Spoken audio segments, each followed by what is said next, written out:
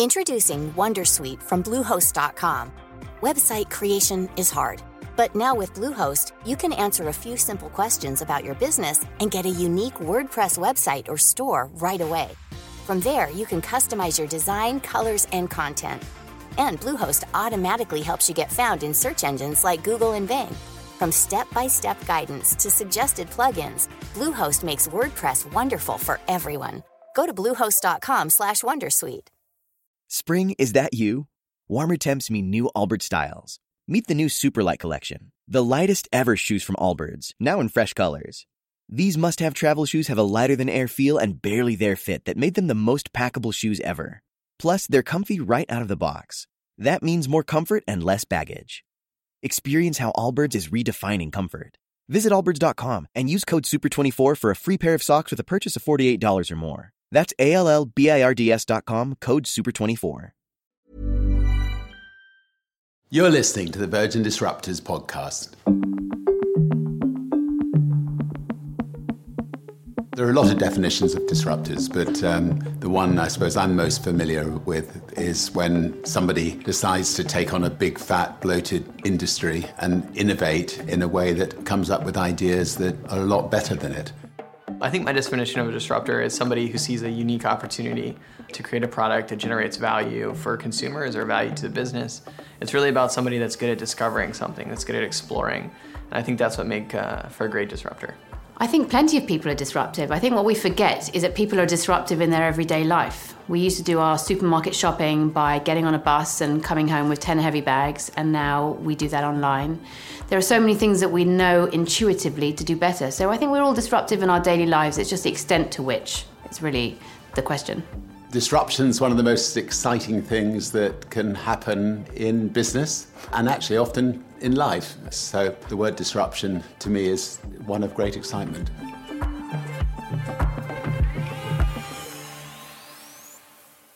You're listening to the Virgin Disruptors podcast with Sir Richard Branson alongside a serial entrepreneur and the youngest person to float a company on the London Stock Exchange, Emma Sinclair, blockchain founder Peter Smith, the fintech disruptor behind the world's most popular Bitcoin wallet, and Solomou, the man behind the youth media empire and viral content kings, The Lad Bible.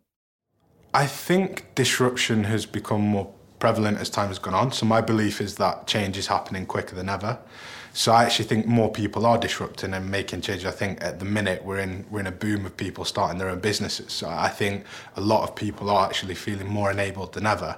But I think what stops people from disrupting is maybe if it's an older business, they've done things in a certain way for such a long time that it's hard for them to do that because they've built processes, structures, they've become an establishment and it's hard for them to make that change.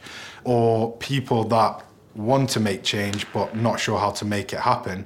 It's quite a difficult step for people to sort of step up and give their opinion on that change or make that happen. And, you know, those people that do that are brave.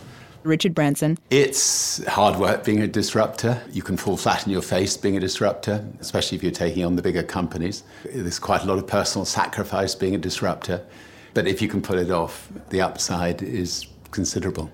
Emma Sinclair. It's definitely easier for small businesses to be disruptive because they have the benefit of agility.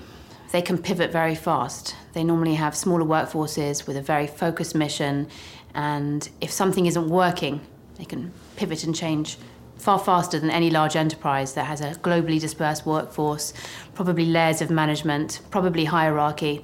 That's the wonderful thing about being a small business. You can act fast and you can make change happen fast too.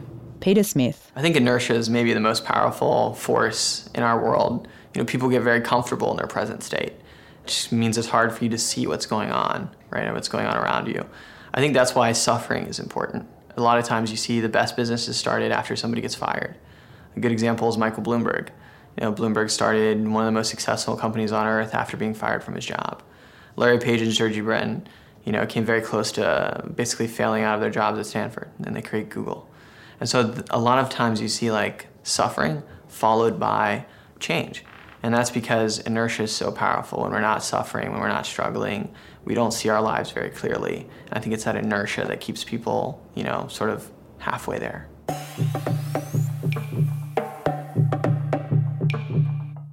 There have been plenty of times that being disruptive has backfired for me, and that in my earlier years involved getting into trouble for doing things I probably shouldn't do. But really, I think what it did was it stood me in good stead for being the kind of person who listens to my gut instincts and quite focused and quite sure of where I'm going and what I want to do. And I think if you're really trying to disrupt an industry, if you're trying to build a business and you're trying to make a mark, that persistence and that sense of self and that ability to follow your gut instinct is really important, because when you're tired, when you're working hard, when you're short of cash, and when you're not entirely sure that what you're trying to achieve is going to work, you need to have that inner strength. And I think that gave me that inner strength. We've always been trying out different things, and I think in order to sort of get to that purpose which was discussed, you have to try out 100 things until you find like 3 things that are going to be the ones that you need to expand on and make right. We've made mistakes, we've learned from them, and we've evolved. So I think each mistake that we've made in the past from, trying out 100 things is we always make sure we learn from it and we don't do it again. When we've stuck to our core principle, and that is starting businesses that are of a much better quality than our rivals, our bigger rivals, we've generally succeeded. When we've taken on an industry such as, say, Coca-Cola with Virgin Cola, where the product is, about the same, we've ended up falling flat on our face. So I think what we've learned is we just got to be a damn sight better than our rivals. I think being really disruptive is great in your work life and really, really bad in your personal life. I think that, you can take it too far, right? And that's something, knowing where that dial is, knowing how to turn it back is really what separates, entrepreneurs who are great entrepreneurs and great people from just great entrepreneurs.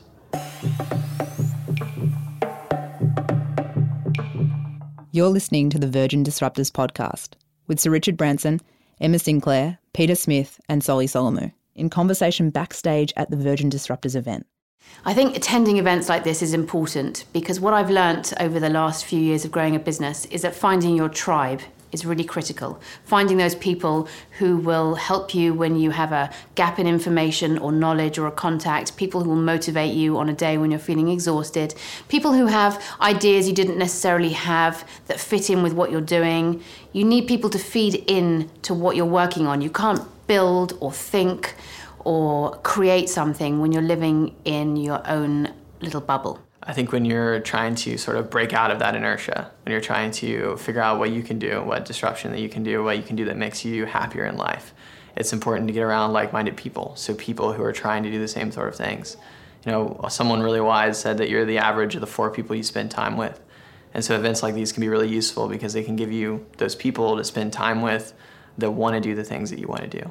I think hearing different people's perspectives is a positive thing for people. I've got a ton of advisors. I've got like 10 advisors who are all amazing people, have done amazing things, and each and every single one of them has a different perspective. And it's not to say that I will take one perspective and make that me, but listening to those sort of 10 different perspectives, you can take the little bits that you like and sort of make them into yourself more or enhance those things that you've got. So I think listening to people, learning from people, and just taking what you want.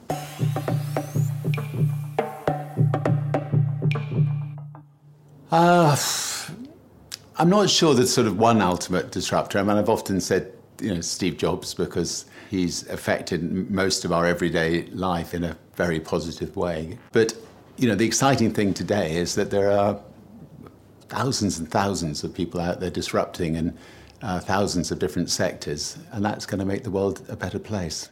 In terms of who my ultimate disruptor is, I can't point to one person. What I do is it's kind of like a menu or like a recipe card. I take different things from different people. I take technology, innovation and advice from my co-founder and my brother. I take work ethic from my father. I take thought leadership on topics that I'm interested from people like Dan Ward, who's one of my favourite advocates of simplicity versus complexity, which I think is critical in disruption. Keep things simple.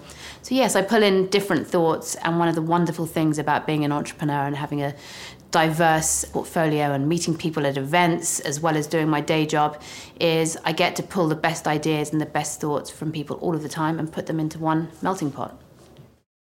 Who's the ultimate disruptor? Probably my mum. You know, I mean, there's, I'd probably say the most influential sort of disruptor in my life has probably been my mum. You know, she's still changing things. I mean, I'm still surprised that she's still up to date on technology. So Alan Turing, I think he was fighting two really hard battles at the same time. One on the obvious Enigma stuff, code cracking, which as somebody who deals with a lot of cryptography is super inspiring. But secondly, being gay.